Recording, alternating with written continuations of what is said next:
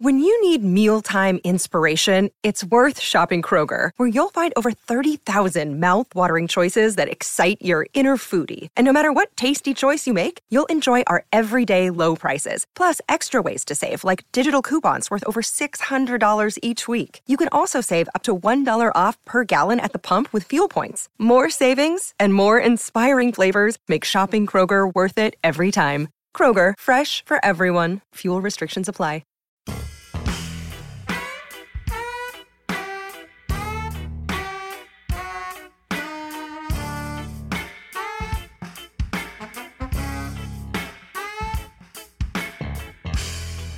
Hi, Awesomes. Welcome to another episode in our Extra Awesome series. From time to time, we take a break from our regular schedule to talk about awesome things going on in our world. And today, I am so thrilled to be joined by my very dear friend, Nish Weiseth, to talk about something that I love so much and cannot stop talking about. It's the Netflix series Stranger Things. Nish is a writer and a frequent columnist at Cosmopolitan magazine. You've most likely seen her writing super smart things in other places around the web. She's the author of the book Speak, How Your Story Can Change the World. And she's got a brand new podcast out, you guys. Nish, hello and welcome to Sorta Awesome. Thank you. I can't believe I'm a podcaster now. Whoever thought? I know. Whoever thought that the person with all the words would find another way to use all of her words? And we're so glad that you are. Listen, you have been on my target list of people to bring on the show since we started. So I'm so excited that our shared enthusiasm for Stranger Things is finally making it happen. Yeah. I'm still recouping from the latest season, so I'm so excited to talk about it. I'm going to need some processing time. Good. Let's process together. Totally. Okay, good. But before we get to all things Stranger Things, let's talk about Impolite Company. Yes. The new podcast that you are co-hosting with Amy Sullivan. Take a minute, tell the Awesomes, what are y'all cooking up over there? What do you have going on with this new show? Okay, well, this new show, let me go ahead and say, I think it's not for everybody because we do talk about the two things that you're not supposed to talk about in Polite Company. It's religion and politics. And so religion and politics. Just get them both in there, mash them up and see what happens. Exactly right. We just decided if we're going to go for it, let's really go for it. And so that is what we talk about every week. We kind of look at what's happening in the news and we talk about all of the different ways in which the news and religion are intersecting.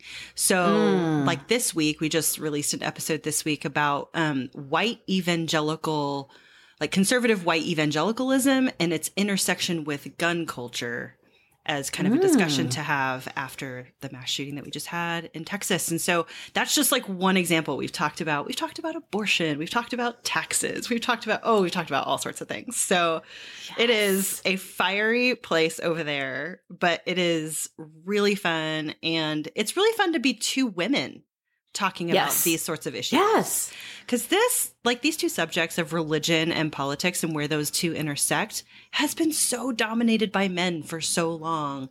And to have two women kind of put their foot down and say, we're going to need you guys to take a seat for just a minute.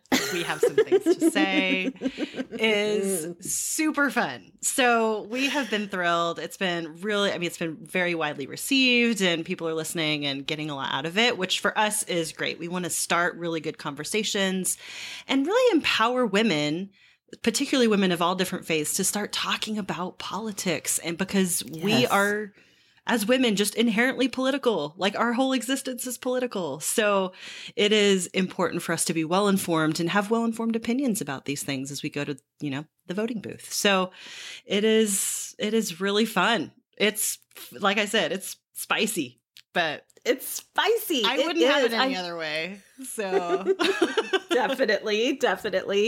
I'm so glad that you said that because a lot of times I think that having conversations about politics, even having conversations about religion, it's almost like religion seems like the tamest thing you can talk about these days sometimes because in light of the political arena that we live in now. But the fact that you all are saying this is where these things intersect, and whether we want to talk about it or not, they absolutely do intersect.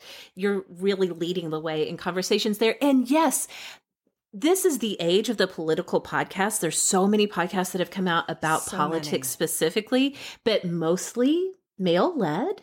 And so I'm so thankful that you and Amy both have taken up this conversation and are inviting us in to have these conversations through the show. For anybody who's interested, I'm assuming we can find it in all the places that podcasts live and exist right now. All the apps and all the places. apps. Yeah, iTunes, Google Play, Stitcher, all those. We're around. So Okay, I'm for sure dropping a link to Impolite. It's Impolite. Impolite, like not polite. Because when have I ever been polite, Megan?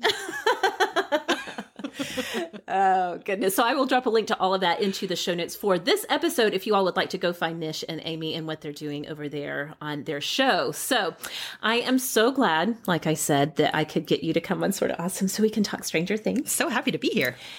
Yes, as we usually do when we talk about shows on these Extra Awesome series episodes, we're going to talk really generally about the series to begin with, and I will give you all a warning, an exit point if you have not watched Stranger Things at all, or if you haven't watched season 2, because I think we're going to really spend some time digging into season 2, which just dropped last month on Netflix.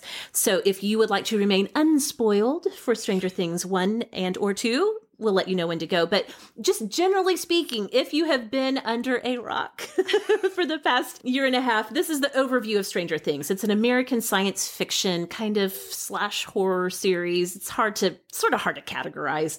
That was created, written, directed, and co-executive produced by the Duffer Brothers, the entity known as the Duffer Brothers. I know. They are twin brothers, which gives me hope for my twin boys that maybe someday they will take up a joint pursuit. Be like creative the Duffer Brothers. geniuses. Yes, basically.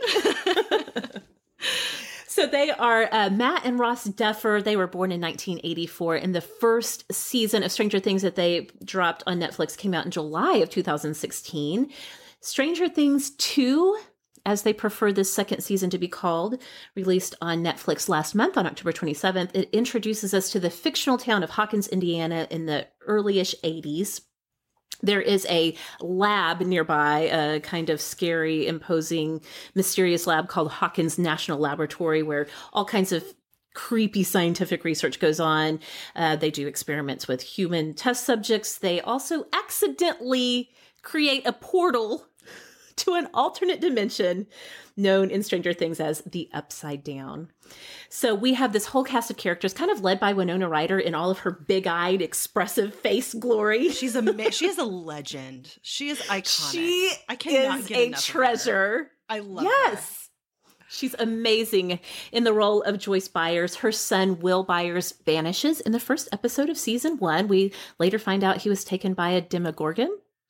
We meet his group of friends. We meet Jim Hopper, who's the chief of the police department. There's Will's older brother, Jonathan, and the sister of Will's best friend, Nancy, her best friend, Barb, her boyfriend, Steve Harrington. I mean, there's a whole amazing, sprawling cast of incredible characters in Stranger Things. So Stranger Things is really, it's a pastiche. It's an homage to all things 80s, especially Steven Spielberg movies like E.T. and Close Encounters of the Third Kind. There's also elements of Indiana Jones. There's some Star Wars The Goonies themes coming in. The Goonies. Don't forget the Goonies. The Goonies is like foundational source material So good. for Stranger Things, for sure. So Nish, where are you on 80s movies? I know I'm a few years ahead of you in the age department. Not too So many. these are a few. These are movies I totally grew up on, but I'm just curious, where are you on 80s movies, 80s nostalgia in general? Okay. I am a child and product of the 80s. Give me all of the Debbie Gibson is what I have to say to that. So Yes. I love the 80s, much to my husband's dismay. I cannot get enough of it. He loves 80s movies, but like 80s music, I'm like, oh my gosh, best ever. So I love everything 80s. I love all the movies of the 80s. I loved all the TV shows of the 80s, the cartoons, like old school Care Bears and Strawberry Shortcake and Rainbow Bright. Like the old school, yes. and like He-Man and She-Ra. Come on. This is the good Perfect. stuff. And so like I like the old stuff. And so I am very well versed in all of it. And like when I first watched the first season of Stranger Things, the first thing I thought about, I was like, this is the X-Files meets the Goonies. this is seriously what it felt like. It was this like weird kind of Dungeons and Dragons, like portal to another dimension, like all of these things, mind reading and telekinesis meets like this incredible cast of hilarious children. And you're like, right? Yes. Amazing. Like Dustin is Chunk. Can we talk about that? Uh-huh. Perfect. Yes. For sure. Like that is just that like that kind of funny, like inherently funny, super awesome humor. I love it. It was so good. So I am all about it. And the nostalgia kicks up into high gear in season 2, which was so fun. They're my gosh. Ghostbusters costumes. Come on. I mean, seriously. I don't know. I feel like I don't know if we are the best people or the worst people to be talking about Stranger Things, because I'm like completely, I'm completely non-objective. I'm so like, I love it. I feel like point for point, they hit so many things. There's even in the subtleties, like you said, like the Ghostbusters costumes in season 2. It's just like, it's perfectly executed. It was perfect. So amazingly well done. I love it so much. And yes, I mean, the music, the soundtrack they bring in, like, truly, if you are a child of the 80s, you're singing along. You're like, oh my gosh, I can't believe they found this one. It's so good. And even like the music that they had orchestrated for the show, the original like soundtrack is very like 80s synthesizer. And it has such a strong 80s vibe that even like the orchestration is like, everything about it is so 80s. The opening sequence with the letters, like that was even filmed in an old school way. It's like all these elements are so kind of almost analogish, like early tech. And it is fantastic. It's so fun. It's so fun if you were like know that era and love that era. So I don't know. It's been a blast. It really is. And I think that connection, that deep-seated connection to 80s nostalgia really plays such a big role in how Stranger Things has been received, especially by people like sort of broadly speaking in our age group, because it's so familiar. Like you said, even the title card, you see that font and you like somewhere deep in your brain, in the recesses of your brain, you're like, I know that. Right. You don't know exactly where it's from, but you're like, I know that font. Yes. I know this title sequence. I'm home in a sense, I'm back in my childhood. But also, of course, it's wonderfully updated. There's nothing, even though it's so pitch perfect 80s, there's nothing that feels like cheesy or corny or anything. I mean, it doesn't have the like really cheesy dialogue of some of the 80s movies that we're so like, fond of. And, some of the big, like, oh my gosh, my kids are really into Goonies right now. So we are like reacquainting ourselves with the movies because we haven't, seen it in a while, or the movie. And it like, you watch back through it and you're like, oh, there are gaping plot holes. You're like, wow, this is terrible. But like, you love it. But it's like, this is actually not that good of a storyline. But Stranger Things like does not have that. Like they close up holes. They like, it's just it's seamless. Everything gets answered. Like there's all these different elements that feels a lot tighter that was lacking in some of those early 80s movies. So it feels updated in that way. Yeah. Right. For sure. That is the perfect way to describe it. And I mean, let's not forget to point out the fact that, movies have a limited screen time to work with, usually 2 hours or less to work with. And here we are sprawling out over, 8 to 9 hours per season, where they really can follow all of those rabbit trails to their completion, which is so satisfying as a viewer. I will say that we've had a number of people in the Awesome community that are like, I don't do well with scary movies or with horror movies. Can I watch Stranger Things?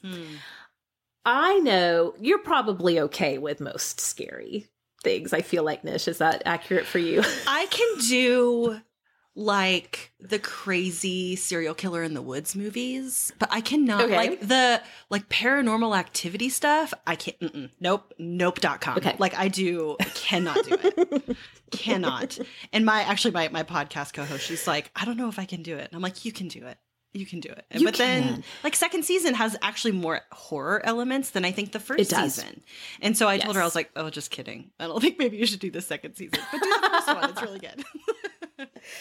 I will say it is intense. The hardest part for me, and I'm sure, Nish, you can relate to this, the hardest part is that the driving plot point for season 1 is that a little boy vanishes. And it's again, Winona Ryder, an incredible performance.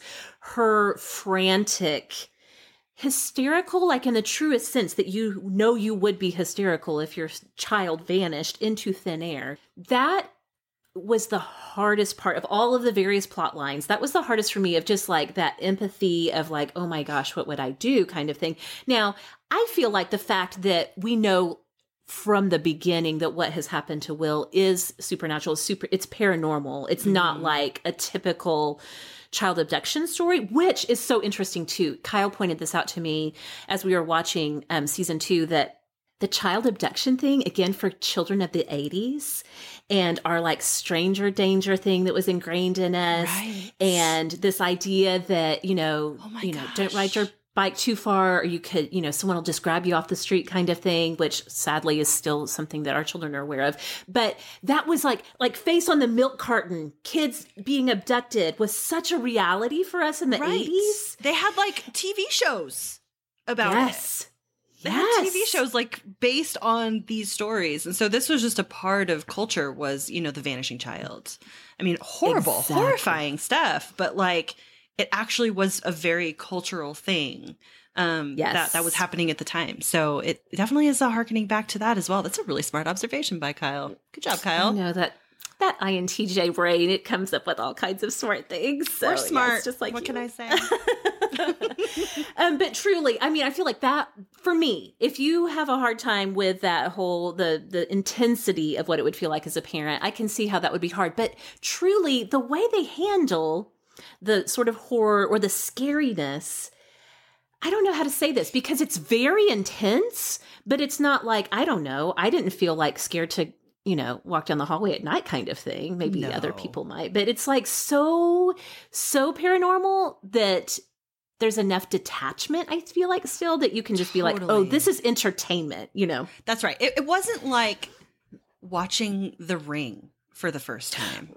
The Blair Witch Project, or like, I remember the first time I watched The Ring, I was watching it by myself in my college dorm.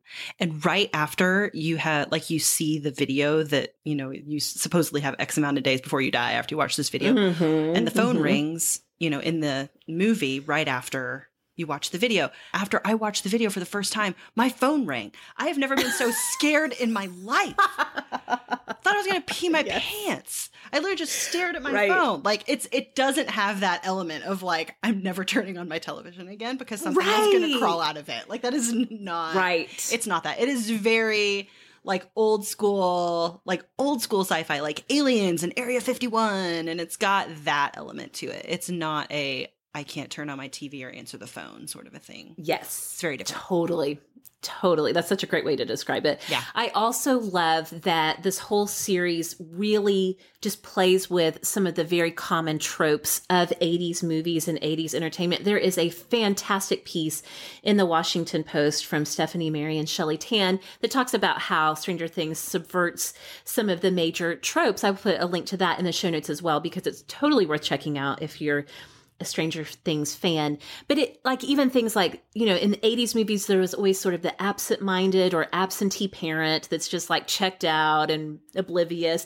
And in a sense, I do kind of feel like Nancy and Mike Wheeler's parents are a little bit, they sort of kind of represent that trope. But then you have Joyce Byers, who totally turns that trope upside down. She is the main person who is determined, of course, as a mother would be, to find Will and to find out what had happened. So that was fun. I also love, speaking of Nancy Wheeler, that it really plays around with the trope of the girl with the one-track mind. It's all about the boy and the relationship. So we meet Nancy Wheeler, and you think it's going to be like this Pretty in Pink storyline. Yep. But she turns out to be totally badass and amazing really quickly. Amazing. So, yeah, so fun how it plays with tropes and really just there's so much you can really see the inspiration from the source material. Like you said, everything from Goonies to I really think the Indiana Jones and Chief Hopper connection, like the sort of adventurer, like the rugged adventurer. Yep. Oh my gosh. But kind of jaded based on like broken relationships in the past. And like you've got all of that sort of character development, especially in Hopper, who, has a very significant thing that happens in his past that we start to reveal. And it starts to play out pretty significantly in season 2, which we'll talk about. But there's all these sorts of dynamics that produce really intense character development that is it makes it so much fun to watch. Like, Megan, this is the most fun I have had watching television in years. It is so fun. Well, let me couch that. Game of Thrones is really like number one. Okay. If you know me in Game of Thrones, like there is probably nothing that will ever supersede Game of Thrones for me. But Stranger Things is, it is straight fun. It is fun to watch. Yes. It's entertaining. It's got just enough layers to make you kind of put on your tinfoil hat for a second and like, go conspiracy theory of what's going to happen next. But it's it's so much fun. And I love that TV feels fun again. And it has been really awesome. I love it. Love it. Love it. Yes. So we're going to get into spoilers here in a minute. I will say this before we move into spoilery territory. I don't know about you, Nish, but I was nervous before we hit play on season 2 because I was like, season 1 was amazing. Epic. It was so being good. The best word. And I was so nervous, like, how can they possibly follow up? I had that sense that you would, again, the Duffer Brothers really want us to see season 2 as Stranger Things 2. So that idea of like, I'm going to see the sequel. Could it possibly live up to the first? I don't know. I was in the beginning was a little slow in season 2 and I was like, oh, I don't know. But then, oh my gosh, by the end, I was like, genius, brilliant. It ramps up so fast and it gets so intense really quick. And you're like, what? Like it just, oh gosh, it took me out of my skin. It was so good. Totally. So if you are wondering, if you've only seen season 1, you're debating whether or not to go for season 2, I am fully endorsing. Yes, you absolutely should. Yes, you should. And it does kind of tend a little bit more towards horror. There are some more horror elements that happen in season 2. So if those things do upset you, like just know that it does take that turn. I think it actually gets a little darker in season 2. Mm-hmm. And so, for folks who are sensitive to that, season 1 is you could watch that and I think it would be super fun and you could walk away from it and actually feel satisfied and not have to watch season 2 or Stranger Things 2 and you'd be fine if, the horror stuff is a little too much. But if you can tolerate it and you have not watched it yet, we need to talk about your priorities because what are you doing with your life? How are you spending your time? We need to talk about your life situation right now because it's so good. It's so good. It's so good. Okay, so just know we are now moving into serious plot discussion, especially where we'll really be focusing on season 2. So if you need to push pause and go binge all of it, you do that and come back because we've got some thoughts to share with you. Nish, one thing that I cannot wait, I'm like literally rubbing my hands together. I cannot wait to hear your thoughts on this. When you and I started talking about maybe we could do an extra awesome about Stranger Things, one of the themes for season 2 that came to mind for you first was how our beloved characters that we have so much affection for, that we have been through it with in season 1, how season 2 deals with their trauma. Yes. From the things that happened in season 1. Go. Oh my gosh. Okay. I need to try to ready, set, go. Pare down my thoughts because I have all of them in the planet in my head right now. So here's the thing that I loved about season 2 was how sensitive they were to what happened in season 1. And they were, especially with Joyce, you really got that sense of her child was actually abducted. He was missing. There is significant trauma that she has to start to work through even Will goes to school, someone always walks him into the building and she stays there until she sees him walk into the building. And so there's all these different elements around Will and Joyce that I think is fantastic. And one of the things that I loved that continued on in Stranger Things 2 was how Joyce is the mom who believes her kid. And she, in season 1, she was willing to go out into like the fringes of thought of maybe this is not, like there is something else happening here. There's something paranormal happening here. She was the first to believe it. And people thought she was crazy, you know, when she strung the lights in the house. And oh gosh, yes. I mean, yeah, and she looks, I mean, it looks like, yeah, if you're just looking at what's going on there, it does look crazy. It really does. It totally looks crazy. She has no time for what people think about her. She is single-minded in her determination. I'm going to find my kid. Yeah. That's right. And so, but that carries on in season 2 when, particularly in that like stretch of the story where they're looking for Hopper and he gets lost in the tunnels underneath the town, and Will has these like visions. He's kind of one with the monster. He knows what's happening. And Joyce wastes like no time. She's like, can you draw it for me? And he's like, yep. And so he starts drawing all these pictures and she's immediately transforming her house again. Yes. It like harkens back to season 1 of her like stringing the lights. And so we see all the pictures lining up in season 2. And she believes her kid, like, because she knows. And she's like, I'm never not going to believe my kid. I'm never not going to assume that this is something normal anymore. And I love seeing that carry on in season 2. The other thing that I really loved was watching his friends sort of deal with it, particularly Mike. Mike is wrestling with his beloved Eleven.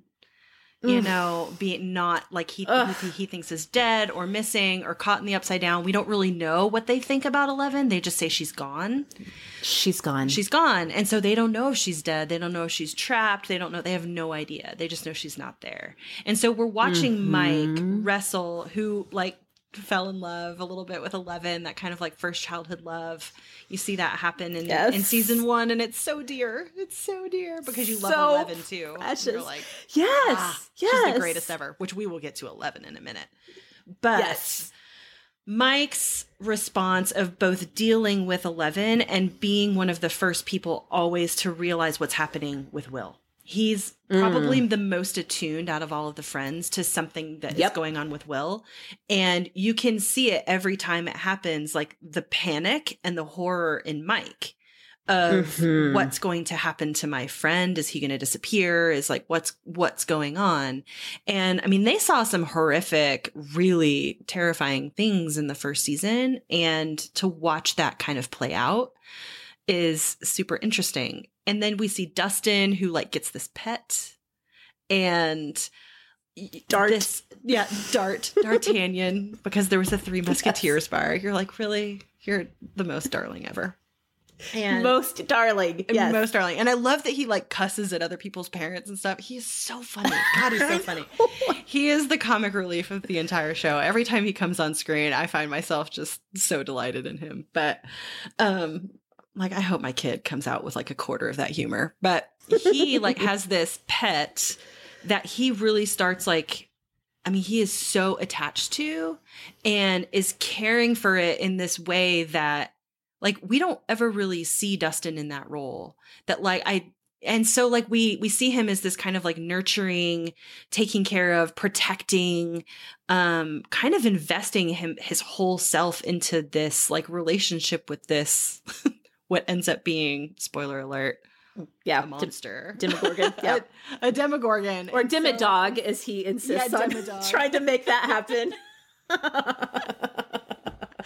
Oh gosh, there's so many elements. I know. Anyway, so like watching Dustin kind of process everything that had happened to him through his relationship with this pet and like wanting to nurture something, and his relationship with his mom is so sweet. And anyway, and then you see what's the young black kid's name? Lucas.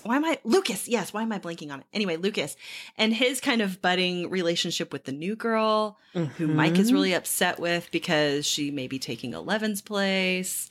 And when Lucas goes to tell her about Eleven and Will and what happened, you really see it in his face, this like terror, like I can't tell you or they're going to take you or something's going to happen to you. Like there is still this underlying tremor of fear in these kids that you see in season 2 that I thought was so exceptionally well acted. These kids are amazing. Dynamite. They're so good. They're so good. And so I feel like they nailed it in all of the age appropriate ways of dealing with some of these emotions. You felt it very intimately. They just executed it so well. And so I loved it. And that moment when 11 walks in for the first time. Oh my gosh, shut up. I just got chills. I mean, when you see Mike, I'm like, well, and of course 11 and all of her like, you know, late 80s, like Pearl Jam, like emo, like punk rock phase. And I'm like, yes, totally. Here for it. Finally. I'm here for Punk 11. I'm here for it. I mean, really think about it. Like if you just look at how like her visual aesthetic from the moment we first meet her, you know, freshly escaped from the lab to the closing of season 2, the hair, the clothes, you know, 11 is the perfect picture of she didn't know how to fit in or how to be a human, really, how to be a girl for sure.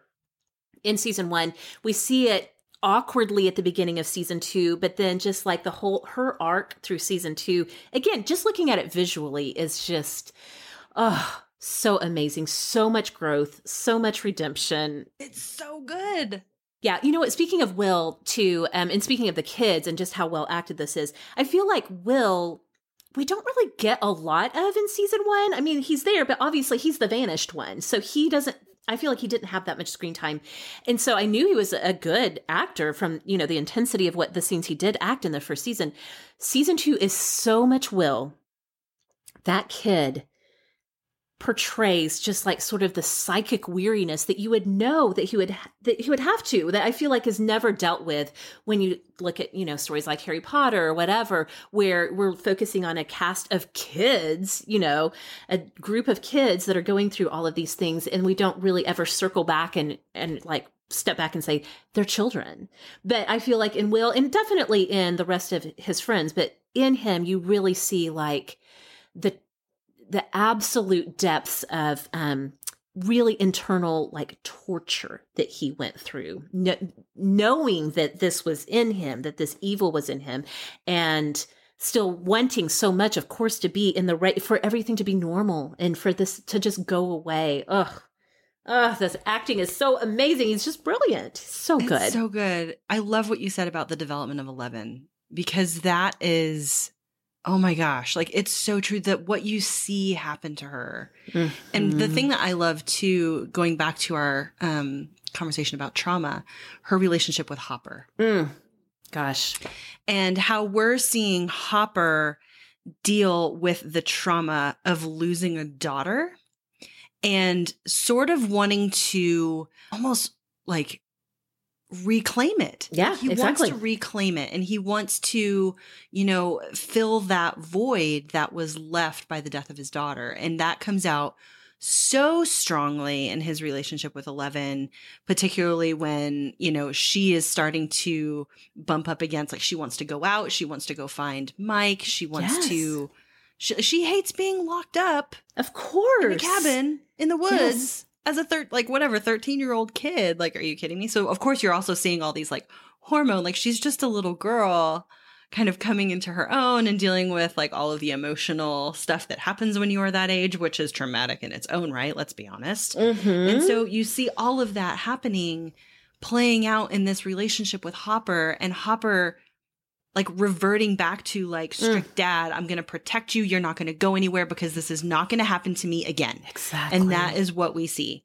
And to watch that play out in these like moments of intensity where, you know, 11 like slams the door with her mind and like, you know, knocks over bookcases and blows out the windows. And to watch Hopper almost want to be soft toward her because she has all these powers as well. Yeah. And yet he holds his ground too and realizes like, you're being a moody teenager. You just have all of these other abilities to like lash out at me, he still is like, yep. No, you're grounded. Right. Like, right. Wow, that is like well played, Hopper. Yes. Yeah. But yeah, it's just that is its own really unique relationship of in Hopper's, on Hopper's side, almost like a codependency, you see. Oh yeah. A little bit, which is so fascinating. But I loved watching Eleven develop even in that relationship of seeing her become this like moody teenager. And I'm like, yes, finally, she's not going to be this, quiet, meek, scared girl anymore.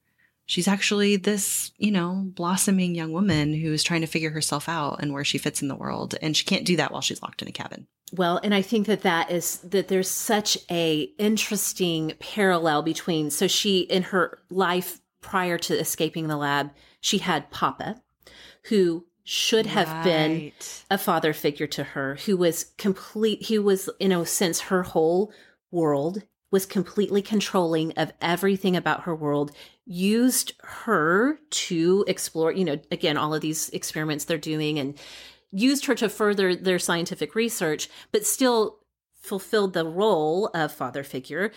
And then you have that track. And then in season 2, you have the track of Hopper. Again, he is controlling her world, not to use her, but to protect her. But how could she possibly know the difference? To her, it's all these father figures controlling her. And so, of course, she lashes out. And it just makes logical sense that she would. But when you look at it through that lens, you see the intensity of her pushing back against Hopper and rebelling against him. You see the intensity of him. He's never really dealt with the grief of losing his child. And his frantic need to keep her there, both because he's seen what has happened to her, but also because of, grieving the lost child. You see the two tracks, and then you see in the end, again, that redemption arc. Last scene as they're going down and closing the gate, the holding hands. I will start crying right now, Nish, because it is so beautifully done. So beautiful. The last scene was just so heartwarming. Like, it is. Yeah. I honestly hope they don't continue. Like, as much as I love Stranger Things and it's the most fun I've ever had watching TV and all of those things and the character development and Eleven, and I mean, Millie Bobby Brown is just go ahead and give her all of the Emmys and awards. All of them. Like, just give them to her. Do it. Yeah, done deal. And frankly, the little boy who played Will is amazing as well. All of them. I mean, it's hard to say, but like Millie Bobby Brown, holy cow, just incredible. But as much as I love this show, and as much as I would love to see it go, on into eternity because I'm so attached to these characters, it wrapped up so beautifully. And it was this like perfect ending that I kind of want them to stop. Like, I don't want it to keep going because I'm like, just leave it. Let it be this thing that is like this perfect story arc, all the closed like loops. I mean, it wrapped up so beautifully and so tightly. Yeah. And so satisfyingly. Like, it really did. It's really rare where you find a show these days I know that you become so attached to. Yes. That ends in a way that is super satisfying. Even like, I mean, we can talk about the latest Gilmore Girls too, and how like there's kind of a cliffhanger at the end, and you're like, that is not satisfying to me. Right. It's so true. It's so true. And you want, like, I don't know. I kind of want it to just stop. For the sake of this series, I want it to stop.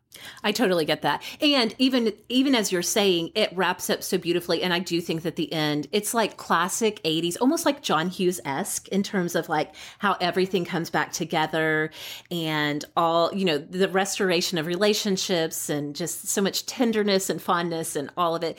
But I will say too, even though in the culminating, episode there at the end, everything is tied up, they do allow some terrible things to happen, obviously, with Sean Astin's character.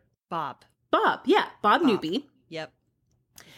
Lays down his life for the good of Joyce and the kids, which is a devastating scene. That was one of the true suspense moments where you're just like, you don't know, because this show will kill people. They will. Barb, season 1, hello.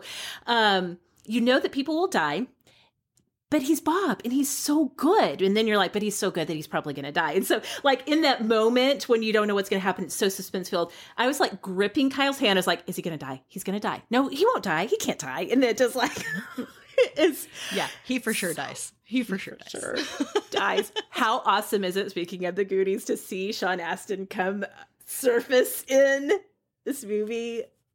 Was Not amazing. to mention, like, I'm watching Sean Astin's character as Bob, and I'm like, oh, you're Rudy and Samwise Gamgee, and you're going to do it. You're going to lay down your life for your friends. That's just what you're going to do, buddy.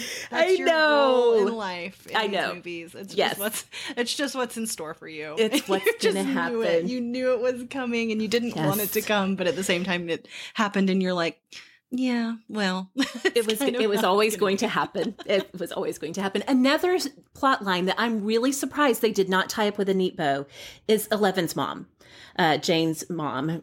We know that's what she had intended to name her. And so I thought, because I could see they could play around with the idea that when she and Eleven meet, both in person and sort of in the mind space that Eleven is able to go into, I thought, okay, this is going to maybe heal her mom, heal her from her brokenness. But I feel like the show, in leaving her the way she is, kind of deals with the reality that some broken things stay broken.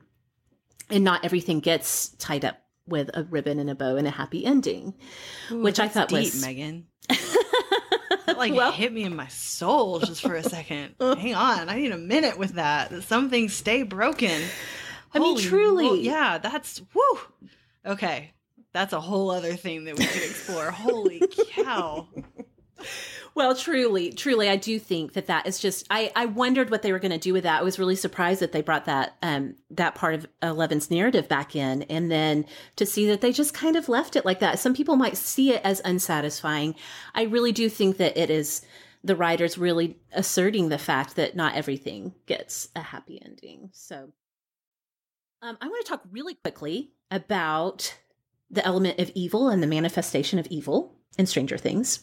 Oh, let's talk about that. That was your thing when we were talking about this. You're like, I want to talk about some evil. And I'm like, oh, let's make that happen.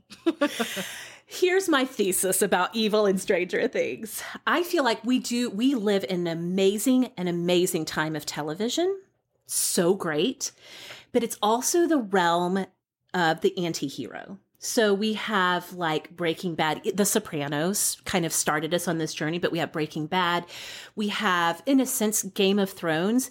We have fantastic television being made that explores humanity and explores how all of us as humans hold both good and evil within us, the propensity to do right and the propensity to do wrong, and allows us to kind of enter into that gray area, that smushy area in between what's good and what's bad within us.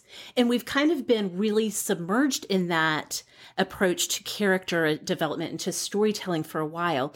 And I think one of the reasons that Stranger Things, of course, Stranger Things has the 80s nostalgia and all of the things that draw people in, but I think what sets it apart from other television that's being made right now is that the evil is just evil. It's physically manifested in the monster, the Demogorgons, the Upside Down, that there is an outside of ourselves evil that's the bad guy.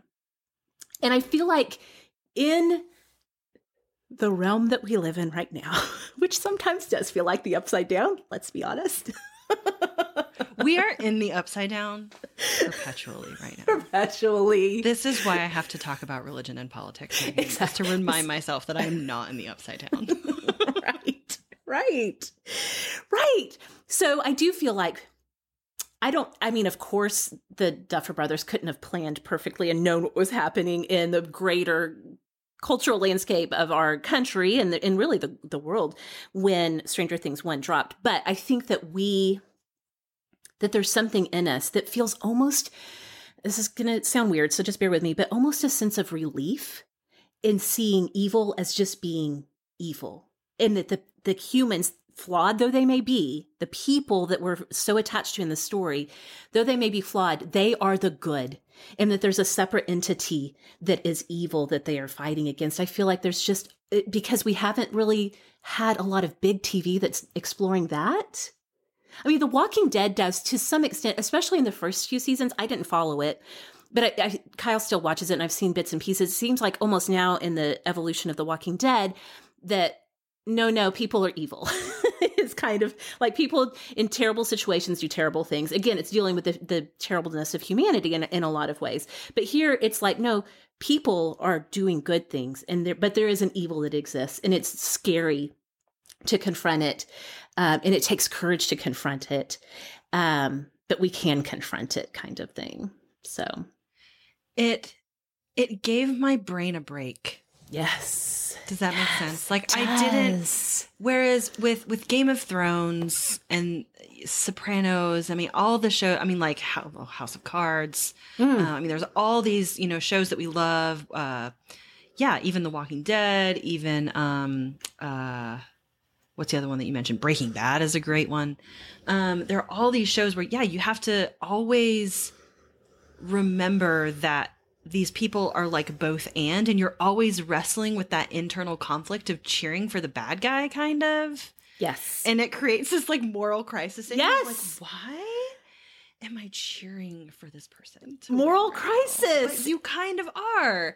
Yes. And the nice thing about Stranger Things is that it really did. It gave my brain a break from having to like consciously think about like, what sort of like moral compromises am I making by cheering for this person? Like you can just say like, there's a bad guy and it's from another dimension and it's bad. Yes. And it's attacking these kids and their families. And you're like, okay, bad guy, good guy, good, evil, clear delineation. And I'm like, thank you. Because it allows you to enjoy it in a way that, I mean, frankly, I do still get attached to the characters. I love them so deeply. Oh, sure. And these actors and all that kind of stuff. But it's not in the same sort of almost obsessive way that I get with like a Game of Thrones, where you're always trying to like uncover the motive and uncover the next thing. Like, what's he going to do? What's he going to say? Because you never quite know, because they're good and they're bad. And they're like always battling these internal demons and each other and their internal demons. There's all these moving parts that you don't have to deal with in this show. Yep. You can just look at it and go, oh yeah, good guys and bad guys. That feels really nice. And it harkens back to a lot of those 80s movies that we were talking about, right?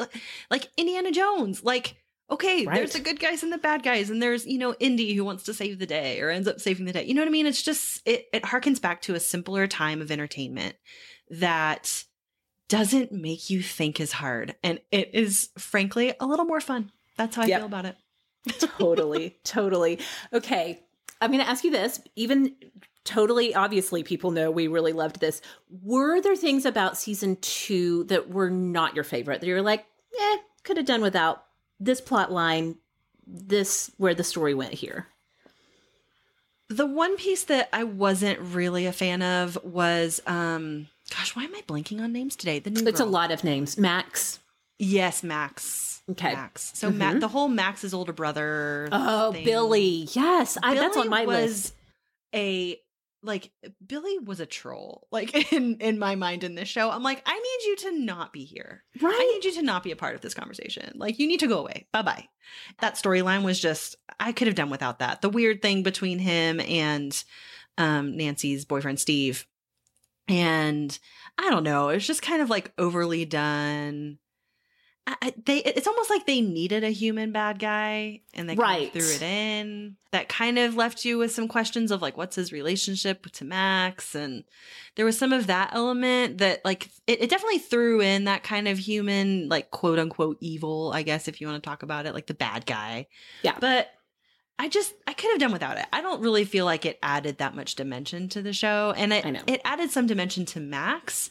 But I think they compromised some things on that storyline that wasn't my favorite. What about you? That was totally on my list of not my favorite. I was just like, what is his purpose? I guess you're right. Maybe they did just want to have a villain, but he was like so villainy villain. And also the racism thing, where they like, racism existed in the 80s. Like, okay, still does, but great. What's your point? Right. Like, shocker. Right. You're like, this isn't like a really like hard point that you're trying to, you know what I mean? Like, it just wasn't. I don't know. It just felt really disjointed, and I'm like, I don't felt know. I'm not sold. Not sold. Not on the sold. Not sold. It felt really superfluous. And again, in a show like you said earlier, that is so tight and so runs on all of the tracks so well. It just was like, I don't know. Also, I know a few people were not huge fans of chapter 7 of season 2, The Lost Sister, where 11 goes out on her own and meets her sister, 8, I think her name was, or her number was, Callie. Yeah. Callie or Kaylee? I can't remember now.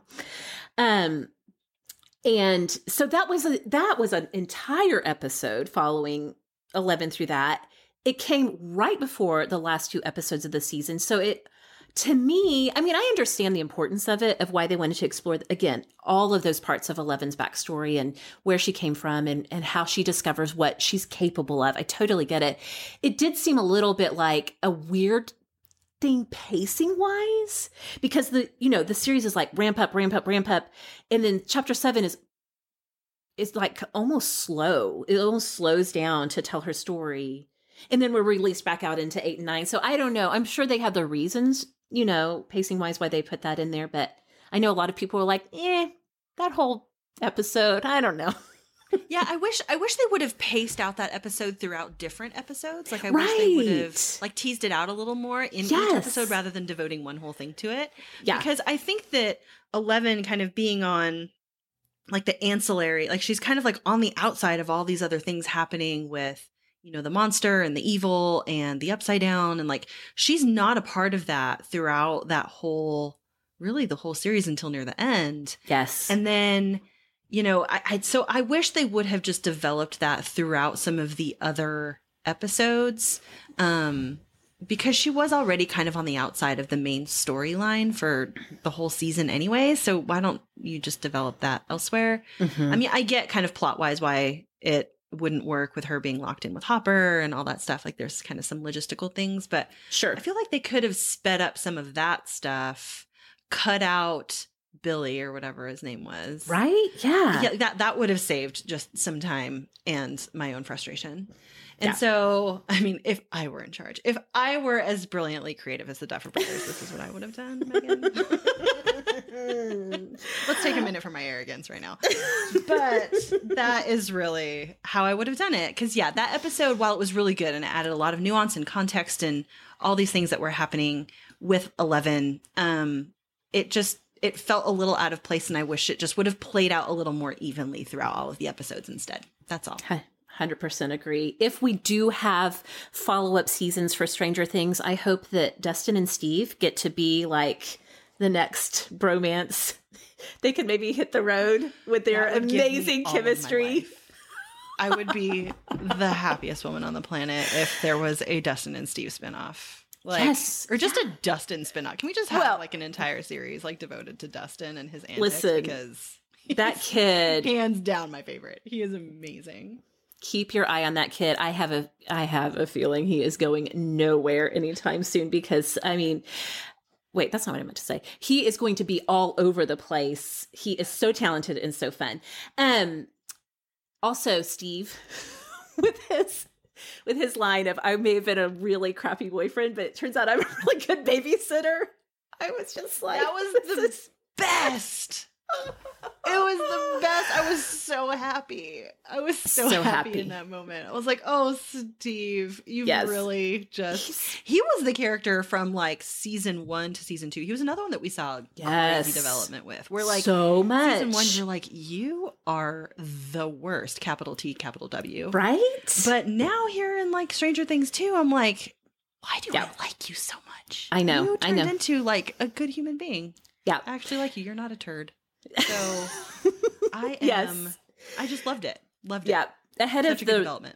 Ahead of the release of this season, Linda Holmes wrote a piece on it and mentioned that Steve gets to interact with other characters besides Nancy and their other weirdo, not weird, but like preppy friends. And that when they pulled Steve out of that context and had him with other characters, it was like he really came alive, and he really does. So, okay. Oh my gosh. So many words.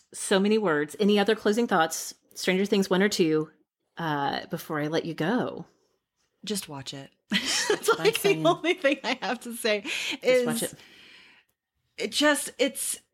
you will be so entertained. And here's the thing that like really struck me and that I was surprised by just in myself. I was never like super into the X-Files. I was never super into kind of the like, you know, Area 51 type sci-fi that we were talking about. I definitely love Star Wars and Star Trek and that kind of stuff. Things that were like long-standing, you know, big narratives type stuff. But I never really got into some of the other type of sci-fi. And so when Stranger Things first came out and everyone was raving about it, and even my husband was like, I don't know, like it's sci-fi. Do we really want to do this? And I'm like, you know what? Everyone's raving about it. Let's just, you know, watch it. I was surprised by how much I really loved it and how like, yeah, it is inherently sci-fi, but because of the character development, because of the acting, because of like the humor and all of these different elements that are happening, the 80s throwback in and of itself is just worth watching. But all of these elements together made, for me, someone who's not super into sci-fi, made it work. And it made it really approachable. It made it really easy to watch. It made it, I mean, all of those things. So I did not feel, I mean, I nerded out hard, obviously. I'm here on a podcast talking for an hour about Stranger Things, and I could probably talk about it for another 2 hours, but we're not going to. So that is, like, I was really surprised by how excited and how much I really, really loved it. And I think that there's something, this is the thing I love about it, is there's something there for everyone. Yes. Yeah. And that makes it really appealing to me, is that you can find something or someone in the storyline, in the show that you really connect with that will make it work for you. And it's just really, really good. And the jumpy stuff and the scary stuff, like, yeah, it does get intense in season 2, but it makes it fun. Like it's an added element and not something that takes away. Like they use it really well. It's not overdone. It's not super scary. It's like just enough in my mind to make it really entertaining and not something that's distracting. So those are my thoughts. Just go watch it if you haven't. And if you haven't, then just call me because I'll convince you with my words. That's how I feel.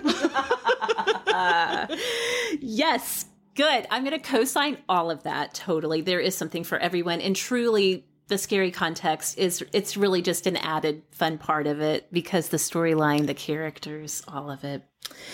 You will not be sorry. I stand by that. So, Nish, if people want to come and find you for follow-up conversation on this, I feel like Twitter is probably the best place to track you down for Stranger Things. Yeah, I am on Twitter. It's just at Nish Weiseth on Twitter. I'm on Facebook as well. I have a Facebook page, which isn't as active as I am on Twitter.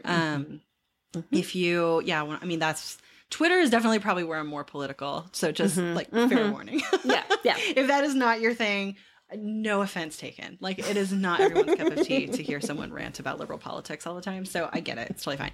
But I do love to talk about like Game of Thrones and Stranger Things and just, everyday stuff. I also am on Instagram where I share photos of my family and I'm just kind of normal. Like I'm really not all that exciting, I guess. But Twitter is definitely where I'm most lively. Let me say that. So you can find me on Twitter. I have a website. I've got a newsletter, all that stuff. So good stuff. And of course, you're going to want to, if you enjoyed Nish's amazing and intellectual and thoughtful commentary on Stranger Things, you want to go check out In Polite Company, the new podcast again, wherever you listen to podcasts. So thank you all so much for listening. I cannot wait to hear your thoughts on Stranger Things. Thanks for listening, and we'll see y'all next time.